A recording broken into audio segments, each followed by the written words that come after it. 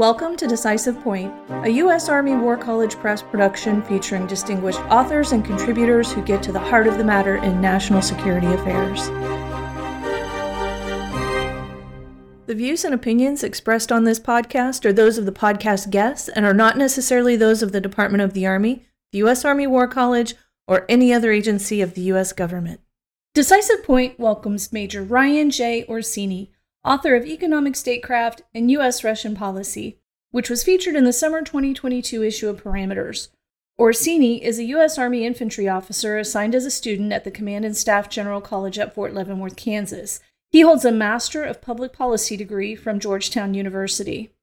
Ryan, I'm glad you're here. Thanks for joining me today. Let's talk about the U.S., Russia, and economic statecraft. Please lay the groundwork for us. What is your working definition of economic statecraft for this scenario? Thank you for the question. Thank you for having me. So put simply, economic statecraft is the use of a nation's economic means, pursuit of either geopolitical or domestic goals. That's everything from trade policy, industrial policy, sanctions. It's a big bucket. Now, here I address a small portion. So I'm speaking specifically the U.S.-Russian dyad and a particular spot on the conflict spectrum. The gray zone, the space between peace and war. Really, I'm addressing two fundamental questions.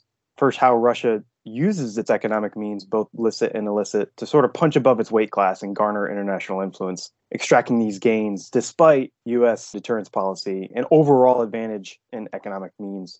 And then I ask, what can the U.S. do to leverage the economic instrument and really achieve the coercion it desires? So I put forward the policy recommendation of domestic coordination, international cooperation, and transatlantic transparency. Well, let's break it down. Walk us through them. Let's start with domestic coordination. What needs to happen here? So U.S. economic statecraft, it often lacks unity of effort. Its authorities and its resources are spread across branches of government and the interagency. What does this look like in practice? Well, first, it's organization. Identifying a lead agency or task force. There are lots of options. I propose some. But really, this agency serves a couple critical roles. Assessing the changing Russian vulnerabilities to U.S. economic leverage over time, evaluating the effectiveness of U.S. policy over time, and ensuring that coordination across the interagency of the statecraft. Second is priority. Unlike in the defense community, there is no overriding document. There's no national defense strategy guiding the economic tool. And also, it's about economic lines of effort. For instance, in this new era of great power competition, how do we prioritize counter-authoritarian influence operations versus counter-threat finance? These are guiding principles that can really help guide the overall economic instrument. And finally, it's process. Creating the legal mechanisms that the interagency can use to enforce anti-money laundering in the modern age to protect both privacy and access to data that it needs to be effective on today's global stage.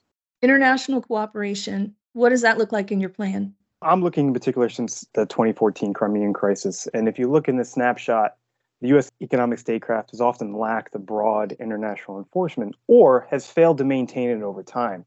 And ultimately, this dilutes or nullifies intended effects of economic statecraft. So what does this look like? Really, it's working with like-minded international bodies, political, economic, intelligence agencies. And the key is to work within the current overall Eurasian politic. So I offered a mix of positive and negative economic inducements. We often forget that economic statecraft is also positive inducements. How to prioritize sanctions and sanctions relief. And ultimately, the big goal here is to align the incentive and structures and build resilience for other states from Russian influence. Your final point was transparency. And I need to point out it's not just about dollars and rubles exclusively. This included Bitcoin, Instex, the central bank digital currencies, and you also mentioned the U.S. Anti-Money Laundering Act of 2020.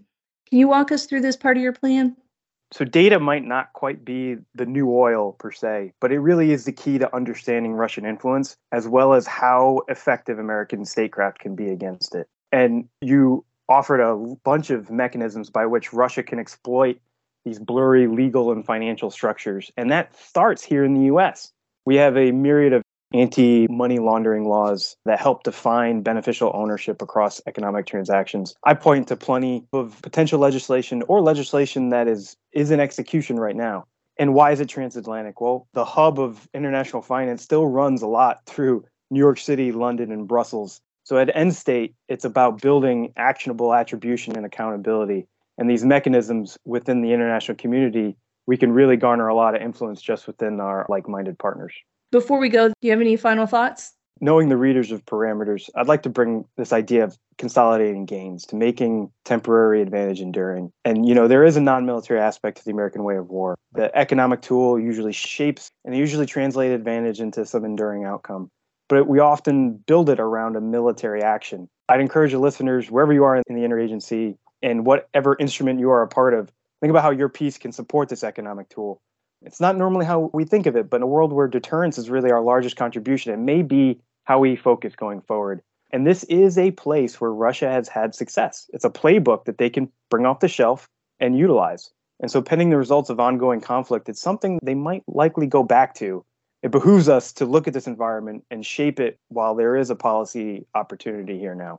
Thank you, Ryan. Listeners, you can read this article, Economic Statecraft and U.S.-Russian Policy, to get details about how Russia exploits strategic asymmetries to gain advantage in the space below armed conflict and how the United States can modernize its economic statecraft. Visit press.armywarcollege.edu.